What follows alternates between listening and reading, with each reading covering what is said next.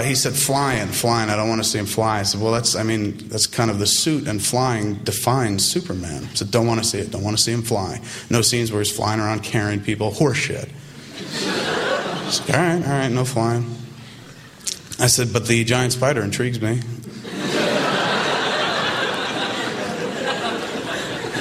Why that?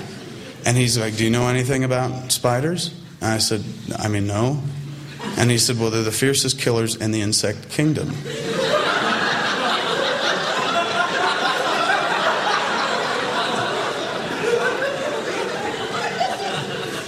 And I was like, what does that have to do with our non-flying Superman?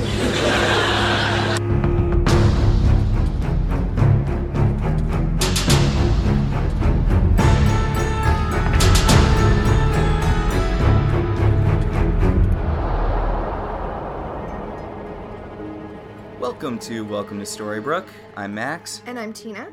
And this is the show that will not end. It just goes on and on, my friends. Yeah, it's really bad. Some people started watching it not knowing what it was. Yeah, it's bad. You made that joke last week. And I think the week before. I made similar jokes.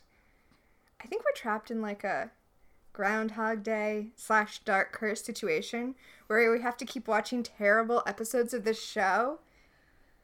Yeah, so I hear the reboot season gets better a little later in, but we started rewatching the show. We're already doing the podcast at this point when the show was airing. That's correct. So I feel like we sort of forgot how bad the last season is, just because we were also watching the early good episodes. No, that's not true. I think you're forgetting what it was like when we were watching the last season, because I feel like you and I were saying constantly how bad the last season was in contrast to the first season that we were currently watching. Point. This is the episode that made you give up on the show, though. It is. After this episode, I was done. I didn't watch again until there was a musical episode. And then I was like, oh, I gotta watch that. So then I watched to catch up so that I could watch the musical episode. So worth it. Can't wait to get to the musical episode. Honest to God, you could probably just go from this episode to the musical episode. You really could. Because I remember when I was getting ready to watch the musical episode, I was like, well, I better see how they dealt with everything that happens in between now and then. And I really don't remember a single thing that happens between now and the musical episode. Seriously, I have no memories of any plot that happens between this one and the musical episode. And the musical episode's like, what, 3-4 episodes off? Yeah, because we're on episode 16 now. Yeah. Well, so like 4 episodes away. I also remembered this episode being not terrible, except for the bits with the giant CGI spider. Heads up, there is a giant CGI spider in this episode. But nope. Turns out all the cool stuff going into, Gideon's abusive childhood, it turns out that's all real bad. Yep. By the way, this is episode 16 of season 6, Mother's Little Helper. So even the title makes me mad. I'd like the title if this wasn't the direction they went with it. Well, I mean, the title is referencing a song that is disparaging seeking medical help for depression. So, I'm not a big fan of that. Mother's Little Helper is lithium. I thought it was talking about just how they used to refer to lithium as Mother's Little Helper, not specifically a song about them referring to lithium as Mother's Little Helper.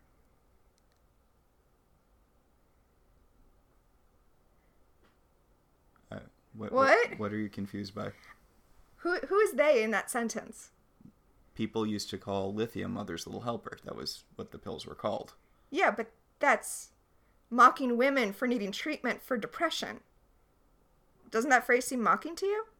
That was just a thing. They're like, women get sad sometimes, so we give... I don't think it was mocking them. I think it was just saying, oh, this is a thing your mother needs. No, it's mocking. It's disparaging. It's disparaging to women. I don't who get depression. I don't think it's great, but I don't think it's any more condescending than anything else from that time period talking about women. Yes, exactly. 100%. But you were saying it's like a song, but no, it was just like... Oh, okay, yes, Mother's Little Helper was a phrase, not necessarily the song by the Rolling Stones, but I don't think they'd have made it into a title of the episode if it wasn't also a popular song by the Rolling Stones. Ah, okay. Yeah, I was just thinking it was directly a reference to how they referred to the drug. I don't think the phrase would have stuck around in the public consciousness if it wasn't for the song, which has that catchy beat. I honest to God don't know that song. Are you kidding me right now? I only know Mother's Little Helper through people referencing the drug. All right, let's talk about this episode. Previously on Once Upon a Time, Gideon bamfed Hook away from Storybrooke. Gideon sent Hook to a land far, far away and then used Emma's tears to seal all portals against him returning. Yes, that is correct. Well, as you know, bodily fluids of the Savior are magic. Right. So he did this in order to blackmail Emma into helping him stop the Black Fairy because, as you remember, he started this season trying to kill her so he could get her powers to stop the Black Fairy, but then he realized that she was too hard to kill, so he just was going to have her use her powers to stop the Black Fairy, and my god, dude. Okay, spoilers for the end of this episode. Mm-hmm. At the end of this episode, we find out that the Black Fairy has Gideon's heart. All right. So presumably all of the nonsensical things he has done, the things that make no sense, are because he is being controlled by the Black Fairy. Guess what, writers of Once Upon a Time? That doesn't make having to watch his bullshit behavior any less annoying. For you to be like, oh, it's okay because it was supposed to not make sense. No, shut the fuck up. I'm so annoyed with you right now. Yeah, you can't just slap a "oh, it was mind control" sticker over it and make it better. Literally, a wizard did it. I guess a fairy, so not literally. A fairy did it. Oh, a fairy did it. And you know that fairies don't work by mortal logic, so it's fine that nothing made sense. And you know what? No, now I'm twice as mad as you, because it's cool to introduce a fairy who is actually more in line with old school fairy tales, who doesn't follow human logic and is scary and kidnaps children, but you made it uncool. Speaking of the Black Fairy, the episode proper opens with her carrying baby Gideon to her slave pits. Her mines. Alright, so, as we've seen with the Blue Fairy, fairies get their power from fairy dust, and fairy dust needs to be mined from the earth, except sometimes when it comes from flowers, but... Oh. Don't. Why would you get me started like that? Sorry. But while the Blue Fairy does the good thing and uses a specifically engineered slave race to get her dust for her, the Black Fairy is evil and therefore uses children she kidnaps. Yep. Alright, the dwarves are also children, though, right? Like, they're born, they work in the mines immediately after they're born, like... Well, they're born fully grown, so either they're children or they have no childhood, their childhood was stolen from them. I mean, I guess they are just an artificially created slave race. Yes. So, that's... But it's okay, because the Blue Fairy's a good guy. Yeah, they really don't talk enough about how fucked up the dwarves' existence are, but that would be acknowledging Season 1. And as much as the show likes to reference Season 1, it kind of likes to leave a lot of stuff from it also very much in the past. The show likes to have its continuity and eat it too. Yes. So, the Black Fairy gives this new basket to the head child slave, the overseer child slave, who I feel like looks a lot like a teenage version of the wicked stepsister from... Ever After? Yes. Yeah, I can see that. The Black Fairy tells her, you have to care for this one. He's not a slave like the others. He's precious. And the girl's like, I'll care for him like he was my own. And she's like, You're going to care for him as though he were my own. Which... Okay, let's talk about what a problem this is. All right, so I have, again, I don't really remember a lot of this season. I thought the Black Fairy had some specific goal for Gideon, but I guess she doesn't. Well, I thought that she wanted him to be like her evil son, the way that Rumple never was. She wants him to be like good Rumple. All right, and I feel like this could tie in with something which would be an interesting take on the character. That much like Regina, she's a character driven by id, but unlike Regina, she's unmoored from humanity. So she's a creature of pure id. She wants an heir, but she doesn't want to raise a baby. So she finds a baby and she just drops it off in the baby pit and she's like, treat him special so that someday he'll be my heir. Okay, but if you want him to be treated special and be treated like your son, maybe don't throw him in the baby pit with the other babies. I mean, it's so annoying because she's so inefficient with her evil. And if they played with that more, if they had her just be, again, a character that's driven entirely by id and therefore does not make plans. She just wants things and then tries to use her immense power to get them without doing the legwork like Rumple does. And even Regina did, to a degree, some legwork in setting up the curse. Okay, see, but you're acting like the writers knew what they were doing instead of just not knowing that there are different kinds of abuse and thinking, oh, she's an abusive mother, therefore she locks babies in cages, and not like, oh, there are many ways that abuse looks. Yes. Yeah, this is real Saturday morning cartoon, Lifetime original movie abuse. I think back to season 1. Mm-hmm. Oh, the halcyon days of season 1. When fairy tales were more of a metaphor, and we saw the way that the lessons from fairy tales or the themes from fairy tales look when presented as real life. And now it's like, no, she's a cartoon villain. Again, this is something which I feel like if it was more intentional would have worked, because you know what she reminds me of more than really anything else? What's that? A classic Disney villain. She does have a classic Disney villain going on, even with her aesthetic, which, by the way, as much as I hate this character as a character, love the look. I love the look, and honestly, I love the actress. The mannerisms she gives the character, she's actively fighting against a bad script, though. I know, but so is Lana Parrilla. So is Robert Carlyle. Okay, but they were in the show back when the show was good. Okay, that's fair. Like, what has Regina done recently? She looks great. She also did throw apples at someone during a fight scene. Apples! Yes, she did!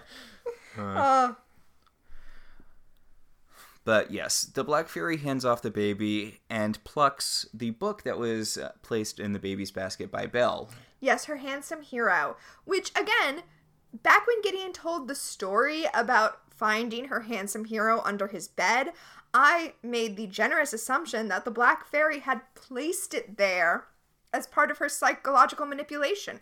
But no, it turns out she just tossed it away, and I guess the overseer picked it back up and stuck it there. Yeah, I do like that she kind of just casually throws it on the ground. Like, that doesn't get rid of it. It's still there. It's just on the ground now. Again, she's like, it's off screen, therefore it's gone.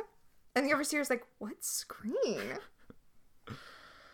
So, back in the present in Storybrooke, adult Gideon has fixed his hair somewhat so it's a wee bit less annoying. It's true. Those weird short bangs were not a good look. So now he's got some product in it. He's reminding Emma that he has trapped her boyfriend outside of Storybrooke. Fiancé outside of Storybrooke and sealed all of the portals using her tears. So, sure. Yeah. So Hook can't come back until Emma helps him, stop the Black Fairy. And Emma's like, really? You could have asked. And he's like, I was abused as a child, so literally all of my nonsensical actions are totally justified. And Emma's like, oh, God, whatever. Yeah, it's real annoying. And I can't. It took us so long to get to the place that we should have started at, which is Gideon asking Emma for help. And also, spoiler, at the end, he's going to double cross her. Instead, oh God, I'm so annoyed. Well, the Black Fairy has his heart. Oh, so it's okay. So everything's okay. It's okay that we had to watch this, torturous scene because the Black Fairy has his heart. It's the same thing with Hook, though. Like, it's okay that Hook tried to send Emma's entire family to hell because, he was possessed by the Dark One. No, it's not the same thing as Hook, right? That's a justification for his behavior that characters in the story are using, despite the fact that, yes, he should absolutely be punished for what happened because Emma didn't turn evil when she was the Dark One. No, this is the story trying to justify making us watch these stupid episodes. Like, when Hook was leading Emma's family to hell, they were the ones being tortured. We're the ones being tortured now. So Gideon kind of lunges at Emma, and Emma uses her magic to knock him aside, and he's like, yeah, I'm used to that. I had an abusive childhood. That's why I need to stop the Black Fairy, because of what she did to me, and to all those other children. Also, he has blood around his mouth from the light magic blast, which I don't think is something we've actively seen before. Yeah, I think it's supposed to be, like, from the impact, but that's not... It's TV shorthand. I'm actually okay with that. I'm just saying, Regina got thrown through a building, and she was okay. Yeah. Actually, lots of characters in the show have been thrown through buildings and had less damage. I guess Gideon's just a delicate little flower. Like Hook was when he was in hell. I guess that's not really fair. If you're in hell, you're allowed to have strawberry jam smeared over your face. Yes, that is correct. So back in the flashback, Gideon is no longer a baby, but instead a tween. He's like 8 or 10. And he's reading Her Handsome Hero to the boy in the cage next to him. A scene from Her Handsome Hero, which involves a giant spider. Yeah. So, honest to God, I really want to like this more than I do, and it should be more of a focal point of the episode than it is. Right. What we're seeing is the reenactment of the story that Gideon told us a few episodes ago. He tells the little boy in the cage next to him that he'll protect him, and then the Black Fairy comes in and gets super mad at Gideon for having the book, and then she decides that the best way to punish him is to show him that he is in fact not a hero. So she takes the other little boy, presumably off to be tortured, and leaves Gideon's door unlocked so that he could go out and try to stop her, and is forced to live with the knowledge that he doesn't. That is some A+ psychological torture, but this scene doesn't convey that. It's not built up enough. This is the first time we're meeting this kid he didn't save. They haven't established the relationship enough. This should be built up more. This should have been the climax of the flashback sequence instead of the very second scene of it. Yeah. Maybe that's part of why this episode felt so long. Because it starts with what should be the climax, and then it's all just descending action from there. Yeah, exactly. So, I think the kid acting in this episode is actually pretty solid all around. Well, yeah, because they're not really given a lot to do. Because like you said, they don't really lead up to this scene. Like, I have empathy for Kid Gideon that I do not have for adult Gideon. Yeah. Like, Kid Gideon, you understand him. You understand why he's not doing this, and you feel bad for him. You know what would have worked really well in this moment? The thing that we talk about sometimes with the juxtaposition of fantasy violence versus real-world violence. Mm-hmm. This would have been a really great sequence to have this be genuine real-world horror. But even saying that, I know that the show couldn't go there because it's harm against children, and I honestly think for a show that's supposed to be a family show, which Once Upon a Time is, that's too far and too disturbing. And fair enough, but then don't make that the plot this season. I mean, that is what would make the Black Fairy sort of an villain in this show. She is the logical endpoint. She is sort of the teeth that gets taken out of modern fairy tales. She is horrible things happening to children. Right. But the show can't really show that horror. And that's fine. I don't think I really want to watch that horror. But don't introduce it as a concept and then do it halfway. Yeah. Now I'm just half horrified and half bored. That's somehow even worse. So, I think this might be the first time this has ever been said, but I really wish they had just had the kid actor instead of the adult actor. Oh, if they had had Gideon come as a 10-year-old, the way Henry was 10 when he came to Emma the first time. Yeah. Okay. I had not thought about that before, but that would have fucking fixed everything. The idea that he thought he had to kill Emma in order to defeat the Black Fairy, like all of his stupid plans, his intense anger at Belle for not being able to protect him, that all would have worked better if it was a child using, child logic. You wouldn't have even had to come up with this save at the end where it turns out he's being controlled by the Black Fairy. Yeah, he's just a kid who's way too over his head. Damn it. I hate when we fix this show, theoretically, and then we have to keep watching the crappy one that they gave us. And it would have been really good to have the last season be an inverse of the first season. You have the small kid coming to town. Yeah. It would have worked so well. Alright, so back in the present, Emma and Snow have gone to the pawn shop to threaten Rumple and Belle because their son is threatening Emma, and it's just so tone deaf.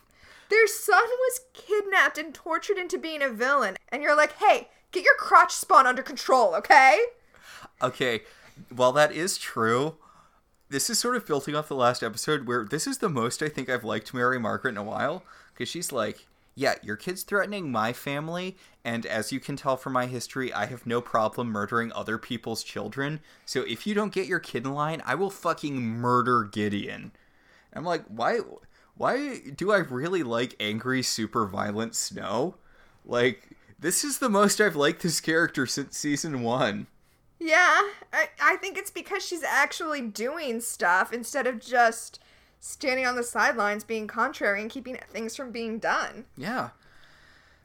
And Rumple's like, look, I know our kid's doing all this shitty evil stuff, but I'm not going to let you hurt him, and more importantly, I'm not going to let him hurt other people. Keeping him morally safe is honestly just as important as keeping him physically safe at this point. So I'm going to help you while helping him for his own good. Which is a really weird idea of how darkening your heart works, because he wants to kill Emma. That should darken his heart enough as doing the action. Like, the fact that he has the ability to do it. More the fact that he was okay with doing it and attempted to. Oh, I'm sorry. I meant the emotional ability to do it. The way that you can shout Avada Kedavra all day, but if you don't have the malice in your heart, you can't actually kill someone with the spell. Mm-hmm. Yeah. He doesn't actually have... Yeah, the fact that he has the malice in his heart to be able to kill Emma should have already darkened it, regardless of whether or not he's successful. But I guess that's in line with the morality of the show, so it's fine. Honestly, do they give a Nobel Prize for attempted chemistry? Exactly.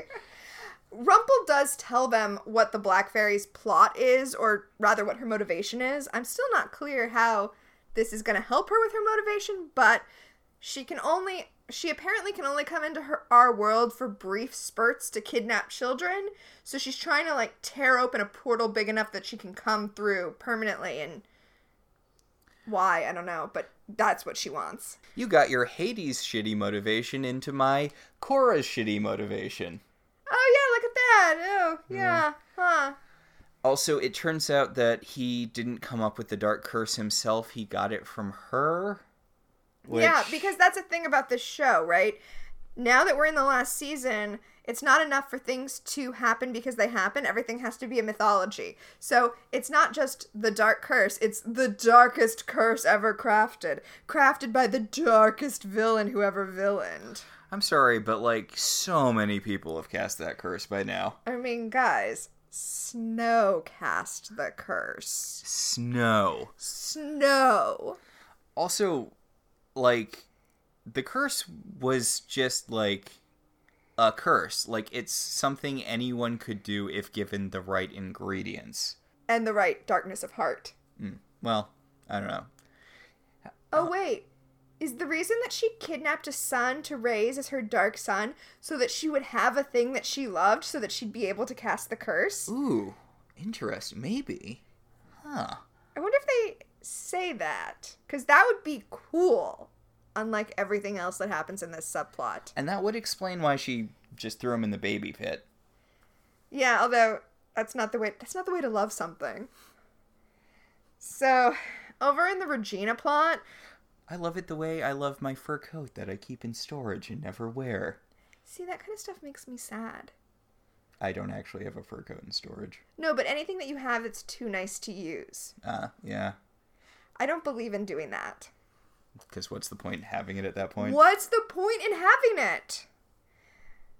Meanwhile, over in Regina's subplot, Regina is trying to figure out a way to break the sleeping curse and being unsuccessful. She's finally met her match. Her. Also, apparently the Evil Queen was the one who set up the most recent barrier on the town line. Which, was that established? No, it definitely... Wait, maybe? Oh, actually, maybe it was. Let's just say yes. Sure. Why not? So, I do kind of like how Henry's there with her. I mean, he's really there with her for no reason other than to set up the plot that he's going to be having in the last part of this show. Uh-huh. Where she's like, okay, I've got a few things that I might need that might help. They're over in Emma's garage. Can you go get them? This is presumably Emma's dead boyfriend / missing fiance garage. Yes. Yes, that is correct. Her shed, actually. Her shed. Her she shed. Her shed. No, that's a thing. The she shed? I was trying to do a portmanteau. I understood. But it's like a man cave, right? Yeah. Except it's separated from the house because we have to isolate women. Well, because the entire house is considered the domain of women. So that's why you have a man cave in the house. Whereas a shed is generally thought to be the domain of men. So you have a she shed.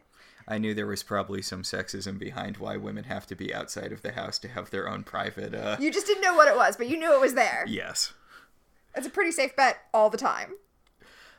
But Henry being given a fetch quest is interrupted by him going full author. Yeah. His eyes cloud over, and he starts scribbling out of control, and the things he's scribbling are like weird Eldritch symbols. Good for him. You know what? He's just focused on his career right now. Which, yeah. I mean, college is coming up. Gotta get those extracurriculars in. Full-time author. Imagine what Henry's college admission application looks like. How being the author prepared me for Bryn Mawr. Yeah. Or Sarah Lawrence. I'm assuming he'd go to, One of the Seven Sisters? Yeah. Oh, absolutely he would. But also don't forget, he's the true believer, too. Right. So, what, Divinity School, or? No, I just meant he could get some good essays out of that, too. Yeah. Or, how he's going to get into whatever college he believes he'll get into. Oh, God. So, back in the flashback, but more recently in the flashback, the Black Fairy has brought Gideon to her magic room to celebrate his 28th birthday, and he's like, what's a birthday? No, see, this is exactly what you're talking about. He's 28 because that's how old Emma was at the start of the series, and the show knows that it would be cool to mirror that, but doesn't understand that the way to mirror that is to have him be 10. He's not alternate universe Dark Emma. We've seen that. We've seen that twice, with both Dark One Emma and Princess Emma. Oh, and Lily. And Lily.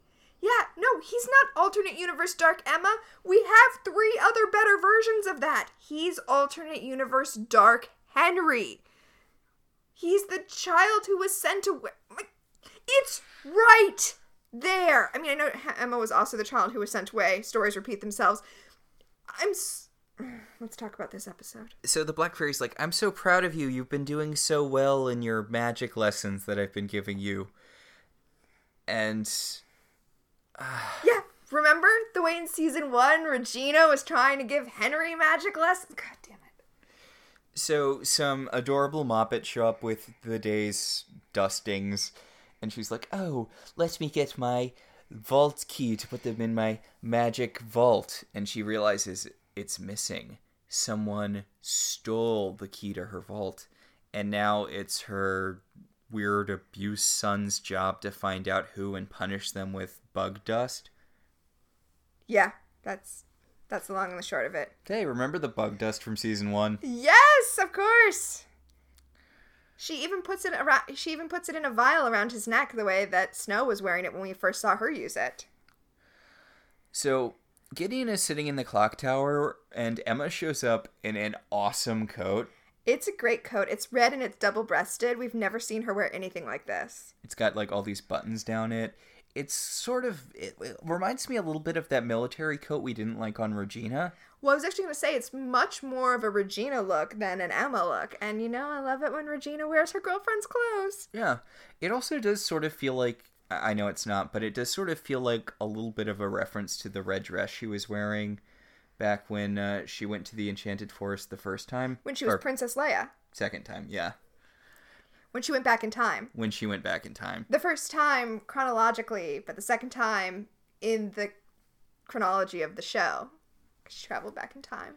I can't get it out of my head now that this would be so much better with Gideon as a kid, because she's talking about how the clock wasn't moving when she first got to town, and now it seems like it just won't stop. And she's surprised at how quickly time's going, and he's like, really? Because time seems like it's never moving at all for me.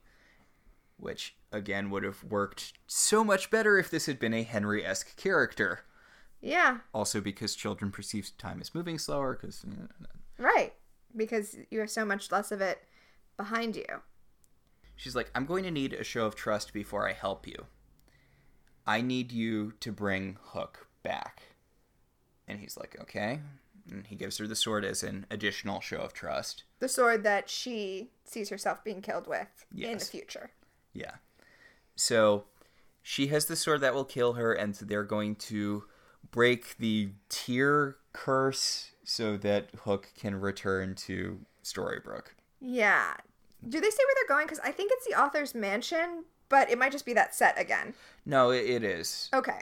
They call it the Sorcerer's Mansion. Oh, right. That is what it was. Yes. Okay. Although, I mean, Merlin was the sorcerer, and Merlin never lived in Storybrooke. I think his apprentice may have been there for a little bit, but...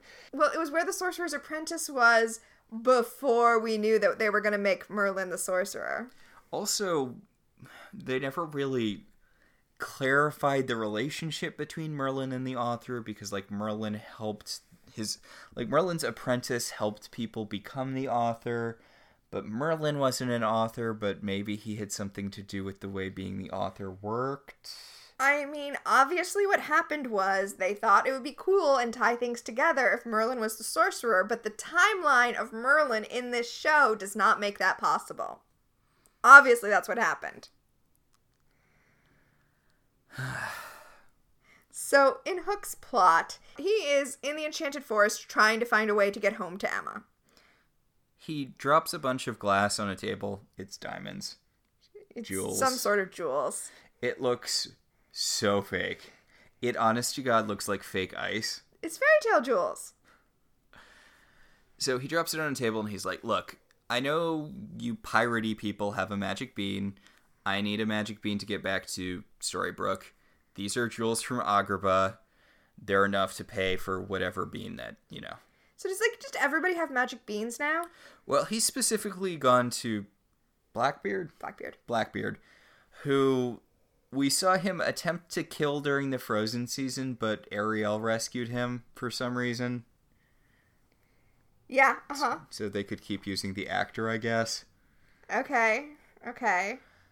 And the pirate talks about how he's been limited by the fact that he's now, like, public enemy number 1 in Arendelle, which is a neat bit of continuity because you will remember he was last seen attempting to murder, maybe not last seen, but he was very significantly attempting to murder Princess Anna and her perpetual fiancé. Yeah. So, good continuity show. Yeah. So he needs a new ship, the fastest ship in the realm, and that's Hook's ship. And The Black Pearl. The Black Pearl. Or the Jolly Roger. Yeah, it was... Yeah. Why didn't the Black Pearl ever show up in this show? I don't know, but I'll be honest, I'm kind of glad it didn't. This show doesn't need Johnny Depp getting his gross fingers all over it. Well, I'd assume they do the Once Upon a Time thing and only steal, like, the villains. So it'd be like Barbossa or Davy Jones or whoever. Davy Jones would have been cool as a villain, but that CGI is way past their budget, as we will see when we get to the spider later in this episode. Honestly, they'd have done it with just prosthetics, so we dodged a bullet. So Hook's like, okay, fine. Look, we'll play a game of poker. Pirate poker. And if I win, then you get my boat. I'm sorry. If I win, then I get the bean. But if you win, you get my boat. And the guy's like, why don't you just give me your boat for the bean? And he's like, no, we're going to do it this way. Everything's got to be so complicated in this episode. Do you know why? Because they don't have enough plot to fill the... Because they've already done the climax of this episode, and we're less than a third of the way through it. So, Gideon has brought Emma to the Sorcerer's Mansion. There's that door that teleports people to other realms in there that the Sorcerer's Apprentice used to use. I don't remember if that stopped being a thing for any particular reason or if everyone just sort of forgot about it. Yeah, I think everybody just sort of forgot about it. But, yeah, there's the door that transports people between worlds. And since Emma's tear was what created the block, Emma's going to need to cast the spell to remove the block. Yeah, she's going to use the napkin with her tear to undo the spell. And Gideon puts out the book, the Her Handsome Hero book, and he lights a candle. And he has her light a candle. With her light magic. And then he puts out the napkin. So it's like napkin, book, and candle. Like instead of bell, book, and candle. Mm-hmm. Yeah. Oh, I guess it's bell. We should call this episode Bell, Book, and Candle, but spelled Bell. Yeah. Okay. I'm just annoyed because you could just put a candle there on the. Sorry, I'm just so annoyed because you could have just put a bell there on the table and had it be a cool thing that you didn't even have to acknowledge, and they didn't do that. Anyway, the candle falls over and lights the napkin on fire, and Emma's all like, "Wait, I didn't do this," and Gideon's like, "No, it's someone else's work." Yeah. The Black Fairy apparently was interfering with the spell, and she co-opted it to make the book barf out the giant CGI spider. It's a good thing that's the chapter we heard Gideon reading earlier. Otherwise, this scene would make no sense. What is this book about, even? I think it's clearly Lord of the Rings, because oh, yeah, that they makes fight sense. a giant spider. Shelob. Oh, so there's Shelob, but there can't be Helob, huh? Or would he just be Lob if we're going by superhero logic? Well, there's He-Man. Yeah, there is He-Man. So, you said that I honest to God think that the CGI is pretty good on the spider. It's not like... It's only really bad when they zoom in close on the mandibles. Yeah, for the most part, like, I've seen my fair share of bad early 2000s, at the time, big budget giant spider movies. And this is better than those were. Yeah, that's fair. I mean, it's, for Once Upon a Time, it's not super bad. Like, if I liked this episode, I would not complain about it at all. Yeah, it's head and shoulders above the spiders from Eight-Legged Freaks. Oh my god, Eight-Legged Freaks. Yeah, that was a while ago, right? That was a while ago. Was that a 90s movie, actually? No? Yeah, it was. Wow. Don't watch Eight-Legged Freaks. No, do not. Back in the flashback, Gideon is confronting all of the minor miners, and demanding to know which of them betrayed their generous captor by stealing the key.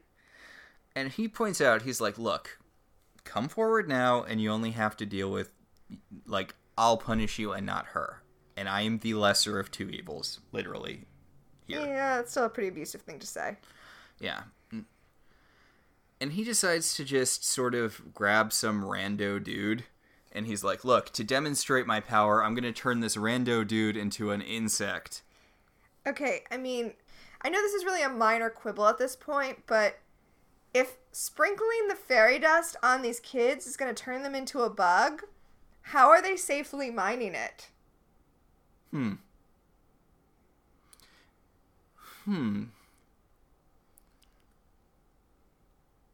Huh.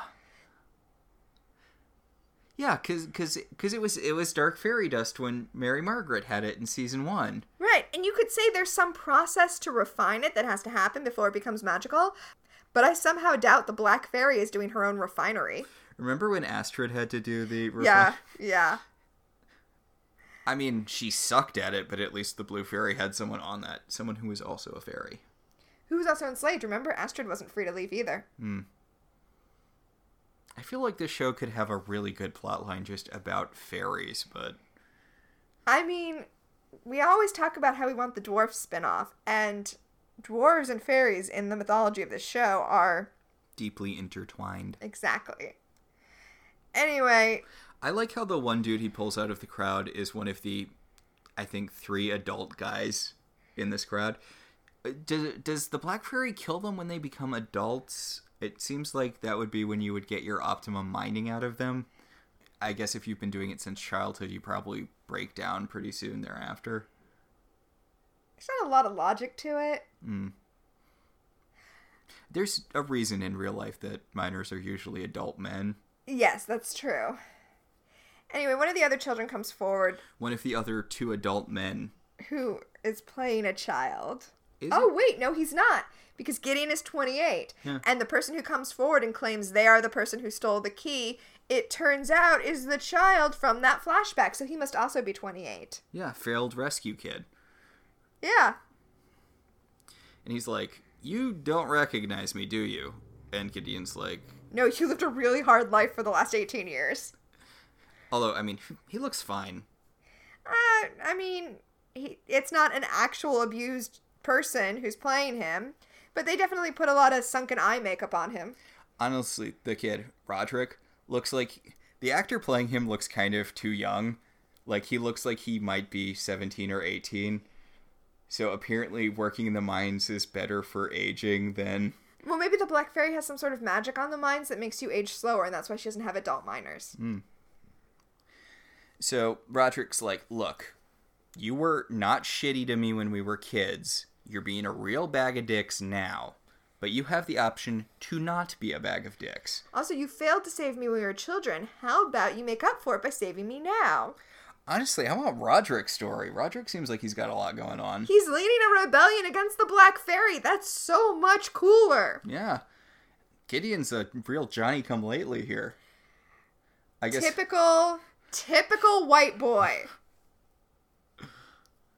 So, back in the present, Emma and Gideon could not overwhelm the monster with their light magic blasts together. Yeah, so they just ran away, and now the spider is just walking around the mansion, literally just spraying webbing everywhere out of its ass. Yeah. Yeah. And Gideon's like, hey, thanks. I know this didn't work out the way we were planning, but thanks for helping me. And Emma's like, I don't get what your motivation is. Why were you trying to kill me? And he's like, it seemed like a good idea at the time. And she's like, oh, God. And he's like, you can walk away. I'll deal with the spider myself. And she's like, no, now that you've reached out, I guess I have to work with you. And then the spider turns on them and starts using webbing it shoots out of its ass as a weapon, because that's what spiders do. It's just splorching webbing all over the place. It's really gross. It's really dumb.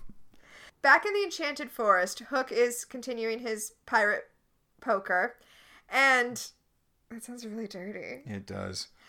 And Blackbeard is like, hey, you were looking for a magic bean before, and then you got one, I assume, and now you're back here looking for more magic beans? What's going on? And Hook's all like, a woman I love is in danger. Oh, Hook, please. You are an albatross around her neck. Yeah, like, I don't remember the last time you were actually useful to her in a fight.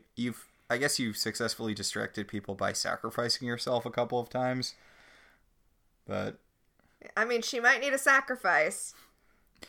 This is actually really clever on Hook's part. This is the cleverest Hook has ever been. He loses the card game, and Blackbeard's like, okay, so where's my ship? And Hook's like, oh, did I not mention? It's in the realm I need the bean to get to. So if you want your ship, you're going to have to use the bean to take me to the realm where the ship is. Yeah. Yep. So Hook goes to use the magic bean, and he and Blackbeard jump into the resulting portal. I don't particularly get why they drop the bean into the water before doing it. You can just They're pirates. You can open a portal. You can open a portal wherever. They're pirates. They have to do it in the water. Pirates do it in the sea. See, that's how you get a urinary tract infection.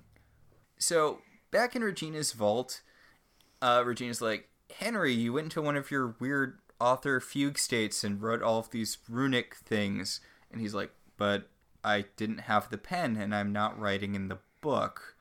What's going on here? And Regina's like, I don't know, but I know someone who might know. Yeah, Regina takes Henry down to the asylum that's below the hospital because apparently Regina is a Victorian husband, and when someone annoys her, she just has them committed. Yeah. So, Isaac, the author, the previous author, the ex-author, is in the basement, and he claims that he has the answers to their questions. But he would say that anyway. That's how he rolls.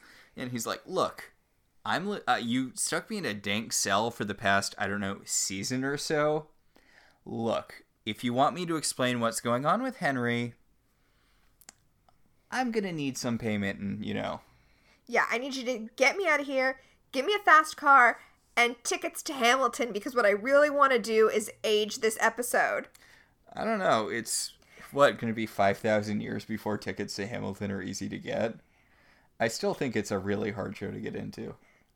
Yeah, it's the current hot show. And as much as I love that show, there will be another hot show that happens at some point. It's true. Wicked was the hot show back in the day, but I have managed to see Wicked on Broadway twice. Yeah. Not with great seats, but twice. Yes. I've seen Hamilton on Broadway. You have. Yes, I have. But I do genuinely really enjoy Isaac here. He is a sort of bright spot in the show, and he also very briefly does our job when he's like, I've been imprisoned here for a while now, and what did I do? And Henry's like, you created an alternate universe and attempted to kill me. And Isaac's like, yeah, but there's due process, and that would be really hard to prove in a court of law. Yeah, that would be hard to prove. I mean, I understand that you can't put him on trial in Boston, but maybe Once Upon a Time should set up some sort of fairy tale court. That would be such a great show. I would watch the hell out of that show. Like a lawyer procedural that's in fairy tale worlds, like the Dan Slott run on She-Hulk. Yes. Or that one episode of Bob's Burgers. Or like what season 5 of Angel could have been. Yes. Although I do like season 5 of Angel. Oh, I do too. I like it because the idea of a demon law firm is awesome, and this show could have had that and turned it down to do what? To do what? What is this plot even? So Regina's like, yeah, look, we're not giving you any of the shit you want. We're just gonna leave. And Isaac's like, okay, I'll tell you. But not yet. We have it goes from that to a really quick scene where Emma and Gideon are still running from the spider. I don't get why that's there. So we don't forget that it's happening because this show is such a slog that it's totally acceptable to just forget what you saw 2 minutes ago, and also maybe to fill 2 minutes because they did the climax way back when and now they don't know what to do. The thing is, it's not even 2 minutes. It's like at most 20 seconds of Emma and Gideon running away from the spider. I guess maybe the episode was running short and they took some just like filler. Well, from an artistic standpoint, we usually have scenes in the present that throw us into the flashback because similar things are happening. But here, nothing is happening in the present, and really nothing is happening in the flashback. And we just had a Regina author scene, so we need that 20 seconds of them running from the spider to throw us into the past, where Gideon is, dealing with Roderick. Yeah, I guess we needed to go from Gideon to Gideon. And Gideon is bringing Roderick to the Black Ferry, and Roderick's still trying to sell him on the whole rebellion thing, and he's like, Have you ever wondered why the Black Fairy is collecting all of this black fairy dust?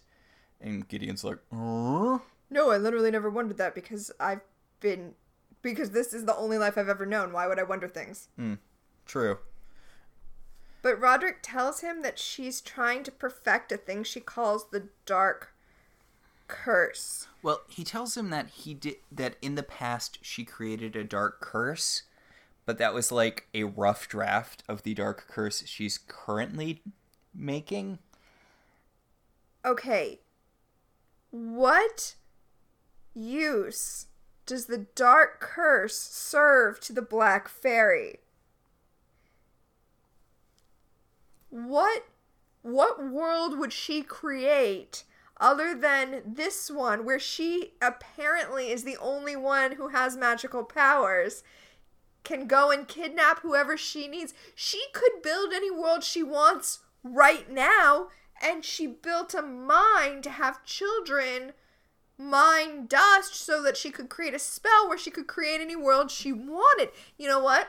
I don't think the Black Fairy knows how to be happy.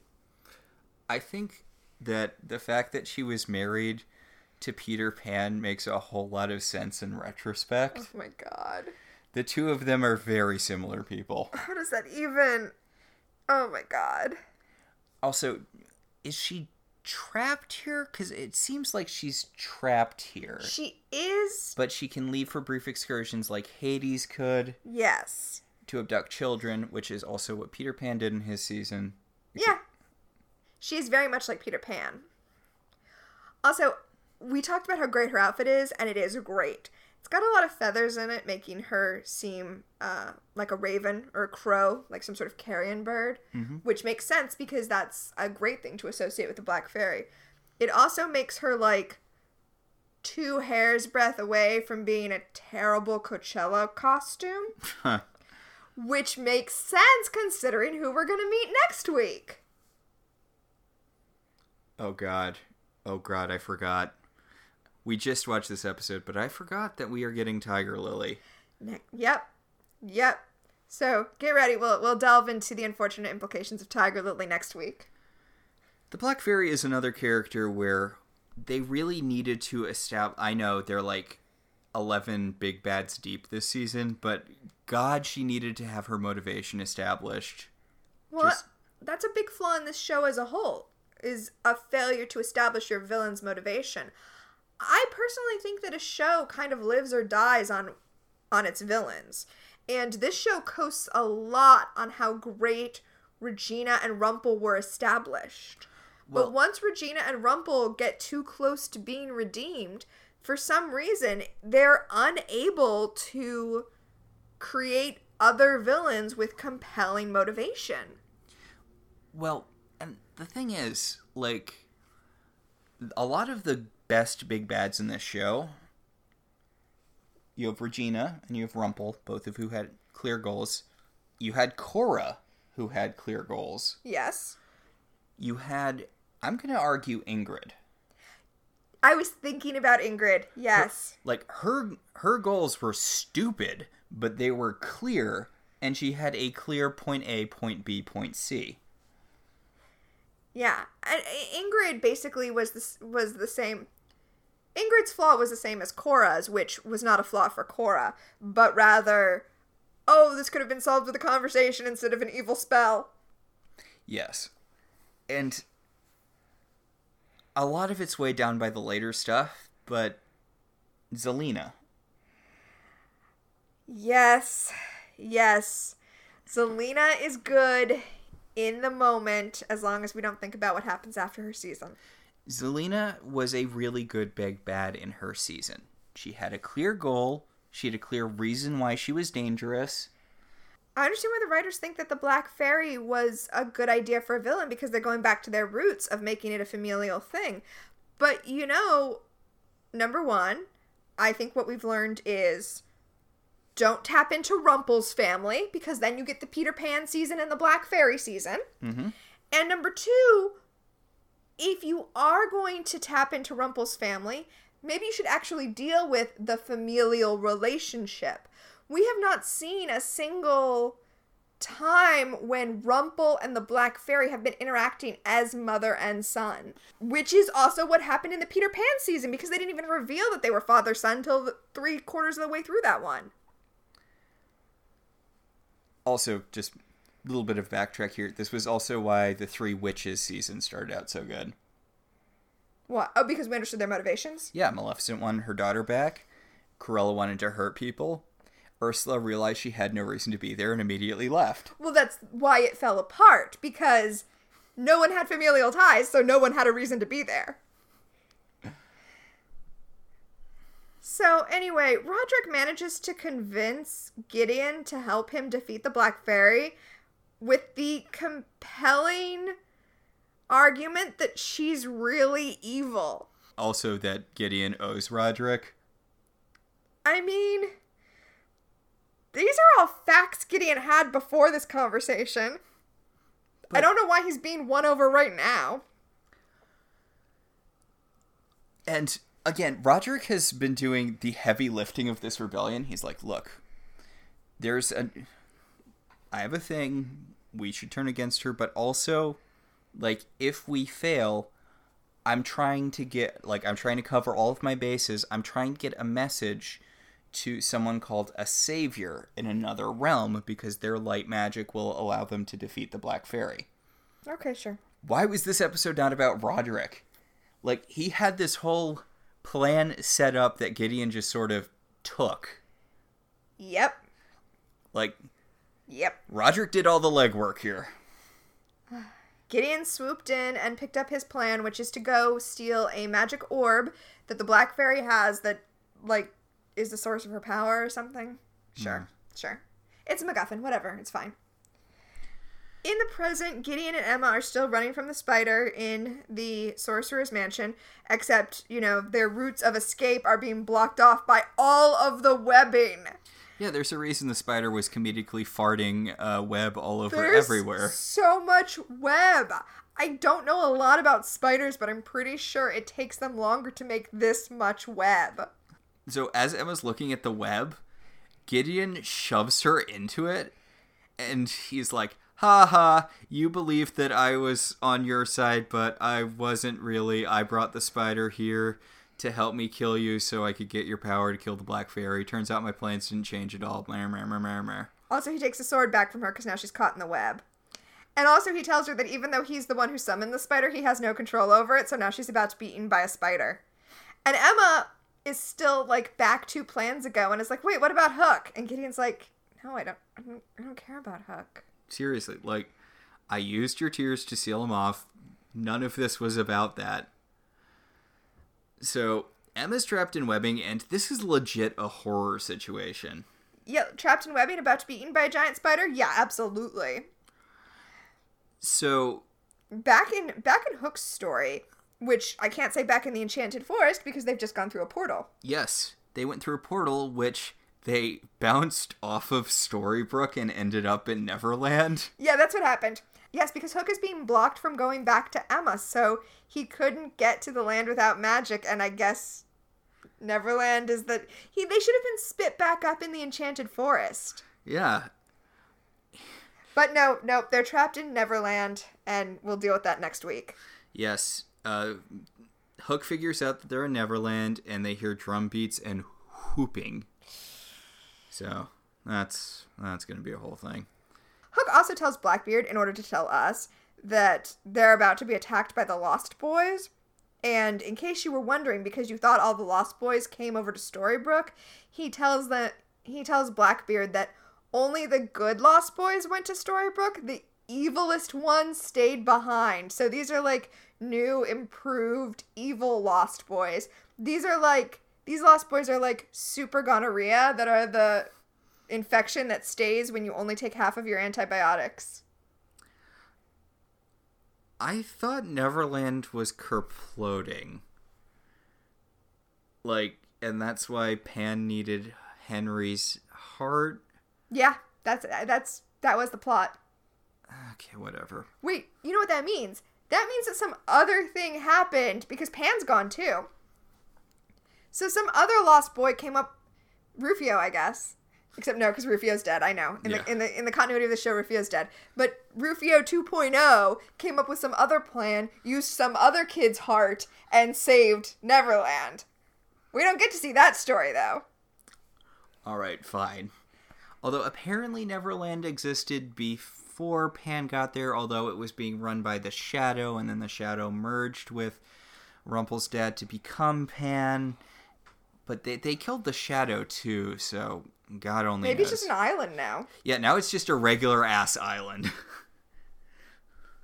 So Emma is being caught in a horror scenario here. She manages to sort of light magic herself out of the webs. Sure. And then she says, okay, Charlotte, let's do this, which is adorable. It is adorable, but she immediately gets spun up by webs, and she gets spun by webs so quickly, and Jennifer Morrison is forced to kind of do the work because it's mostly CGI, that I thought it was something Emma was doing on purpose and she had a plan.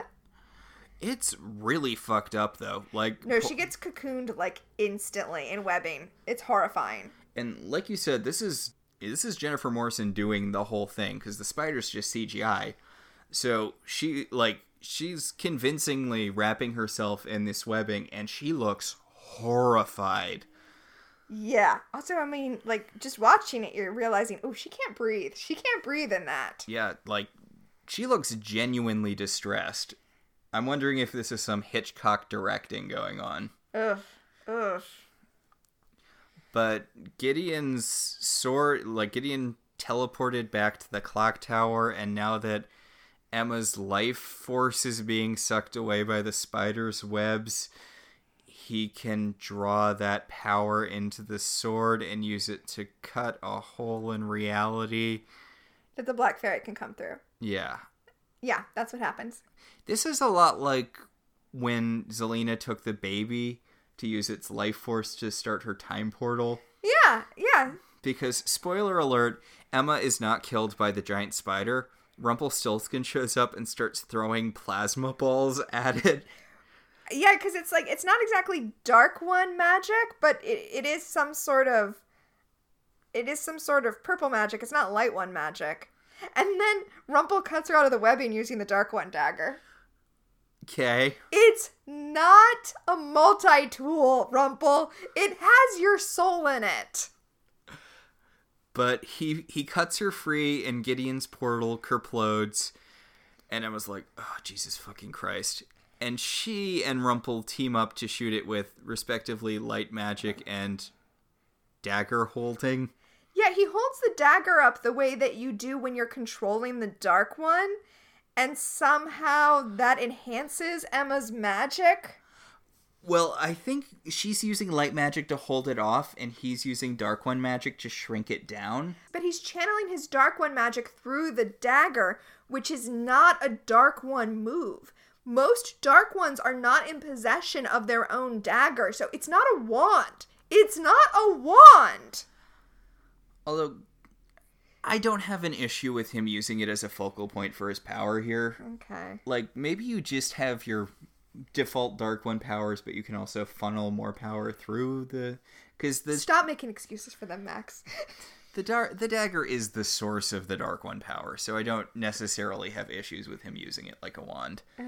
But he shrinks the spider, and then... Emma steps on it. Emma has a moment right out of the Fear Itself episode of Buffy. Yes. It's like legitimately the same shot where Buffy walks over to the shrunken Fear Demon and steps on it.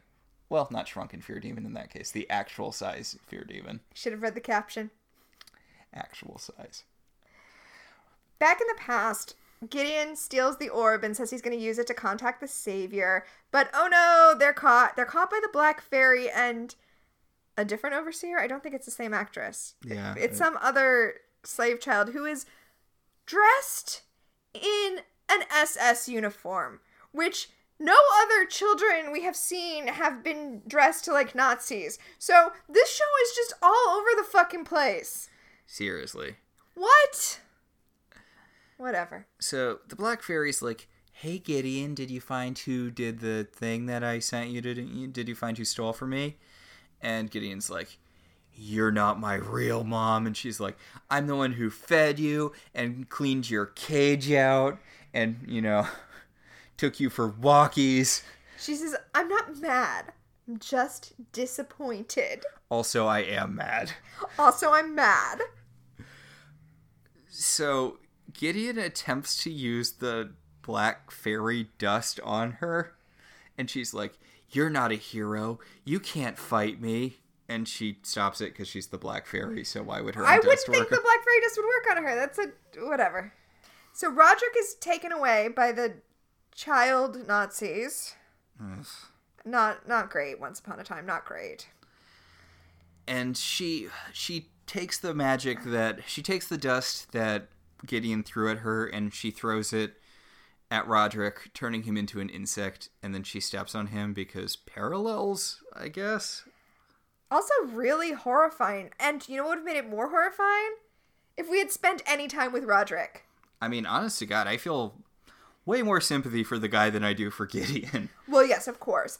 But it just goes to show that that's what the episode should have been focused on. It should have been focused on his relationship with Roderick. Roderick, poor Roderick. He's going to join the hall of very interesting, incredibly minor characters who died to further the plot in ways that don't really make sense. Yep. It's mostly him and Griff. Yeah, Griff. Poor Griff. So Gideon is still yelling at the Black Fairy that he's going to find the Savior and the Savior's going to defeat her, and the Black Fairy is not exactly shaking in her overpriced boots. Her stylish yet overpriced boots, which she has ruined because of, having to step on Roderick. Exactly. So she rips out Gideon's heart, and now we're supposed to think that everything is okay because that makes everything that's happened make sense, and whatever, not buying it. It's not good enough. Not good enough once upon a time. She's like, "Now that I have your heart, I'm responsible for all the evil things you do, and you're not. This makes you not morally culpable anymore." Now, to be fair, it does. It does not make him morally culpable from within the context of morality in the story, but it doesn't make the story satisfying. Also, I think he's supposed to be crying here, but he's definitely supposed to be crying. The way they cut the bit, it just looks like he's sweating out of the edge of his cheek because we don't... The actor's definitely not crying. I didn't see the tear if it was in his eyes before until it was like going down that part of his cheek, so it just looks like he's sweating on his face. Also, apparently, she's like, "I'm going to use you to escape this dark realm." So, what? I guess she is trapped here? Yeah, I guess so. Well, whatever. Anyway, in Neverland, Hook and Blackbeard are running away from the Lost Boys when they reach the shore, and there's a convenient rowboat on the shore. And Hook's like, "Yay, let's get out of here!" And Blackbeard hits him in the back of the neck and takes the boat and is like, I'm a pirate, that's what we do. You should have taken him with you, Blackbeard. You don't know how long you're going to be rowing. You'll need something to eat eventually. Also, you don't know where you are. Seriously. What's your plan? What if this realm is just this one island? And Captain Hook points out, he's like, "You don't know where you're going. You have no supplies. What's the plan, Blackbeard? What's the plan?" I mean, to be fair to Blackbeard, he's kind of like the scorpion in the story of the frog and the scorpion. He's like, "It's in my nature. And by the way, if you ever get back home and find your boat, don't forget you owe me a boat." Which is kind of a boss last line to say as you're rowing away from a guy that you've left stranded on an island. It is true. So a whole bunch of teenagers start chasing Hook because they're not paying for more kids in this episode. Yep. Back in Storybrooke, Snow and Belle show up to, pick up Emma and Rumple like they're their rides instead of waiting for them to come back to the pawn shop. I don't know. And Snow is still in badass Snow mode. She's like, no, we don't help you anymore because your kid is a little shit. We're done helping you. Your kid tried to feed my kid to a giant spider. We're done. And Rumple's like, "Hey, I saved your life." And Emma's like, "Because your asshole kid tried to feed me to a spider. You don't get credit for that." Much like you don't get credit for deciding to not send your fiance's family to hell. Not letting it go. Anyway, then Rumple's like, "Well, if Snow's going to be badass defending you, I'm going to be badass defending Gideon. Don't get in my way." And Bella's just on the side like, Oh my god, I'm so over all of these people. Why am I still here? Oh, right, my son. God damn it. God damn all of these people. Snow's really badass here, though. She's like, because Rumple's like, look, I'm not going to let my son hurt you, but I'm not going to let you hurt my son. And Mary Margaret's like, we didn't start this fight, but we will finish it. Emma, let's go home. Leaving Belle alone with Rumple to be like, oh no, this whole thing with Gideon is tearing us apart. No, Belle, you were torn apart already. You're only together because you were trying to save Gideon together. And honestly, you're still basically as together as you were before. I mean, Rumple's trying to mitigate all damage here, so... Yeah, and then Rumple's like, I got over the abuse the Black Fairy did to me. Questionable. Well, her abuse was just abandoning you as a baby. Right, but he's like, we can save Gideon's soul together too, and then they hold hands so that all the Rumbell shippers can be happy. Just turn him back into a baby. It's fine. Right? So, in the clock tower, Gideon is being all reflective when the Black Fairy shows up and is like, hey, here I am. And Gideon is like, wait, but she didn't die. Dad saved her. And she's like, yeah, but we got enough life energy to open the portal for long enough for me to get here. It was good enough. Which, coincidentally, is what the writers of this episode said right before they started filming. And he seems confused about what's going on, but she's like, you were under my thrall. I made you forget. I think we're supposed to think that he did this in kind of a fugue state, even though that's not the way we've seen heart control work before. And then she's trying to tell him that he's still to blame because he wanted to, even though she controlled him and he didn't. Yeah, she's like, even though I had you under my thrall, part of you always wanted to help me because you're mommy's special little boy. And he's like, ugh. So, as are we all. We're all like, ugh. Yeah, right. On the edge of town, Regina and Henry are with Isaac, giving him a station wagon, which is not a sports car, and no tickets to Hamilton because she's an evil queen, not a magician. He says, I guess even your power has its limits, which is cute. It's very dated, but it's cute. Look, Isaac, you have nothing to do. Just go to New York and enter the lottery every day. You'll hit it eventually. Yeah. Or, I don't know, just do what the rest of us do and buy tickets 6 months in advance. And Regina's like, okay, look, we got you more or less most of what you want. Are you going to tell us more or less most of what we want to know? And Isaac's like, yeah, the power of the author is overwhelming Henry, and also you're running out of pages in the book. Yeah, you're writing the last chapter.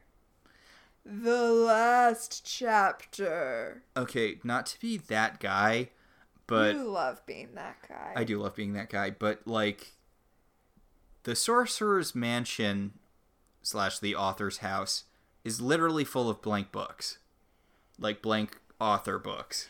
The last chapter doesn't end with, and then everybody died. It's just the end. Or it could. But it's just the end of this story. And honestly, it can't come soon enough.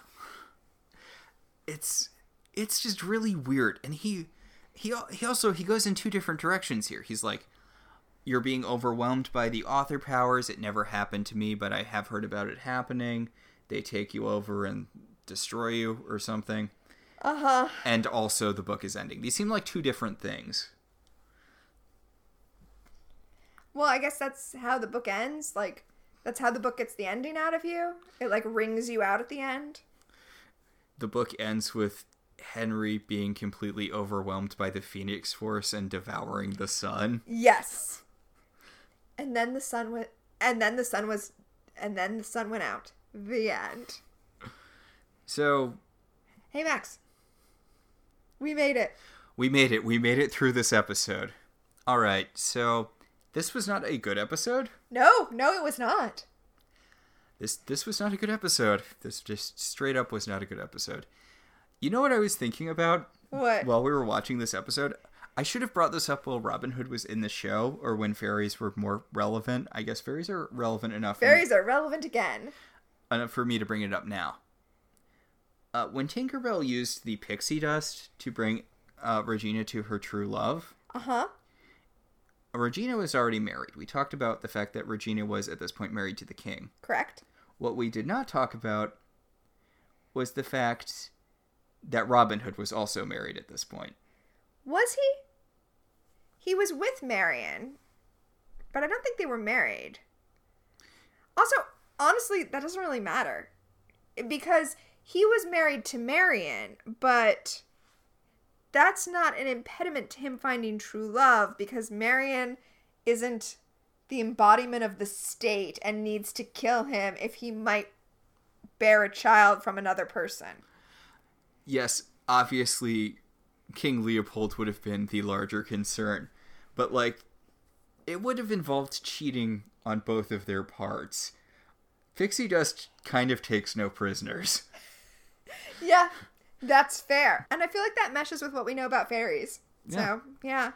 Okay, so speaking of, let's talk about recommendations. All right.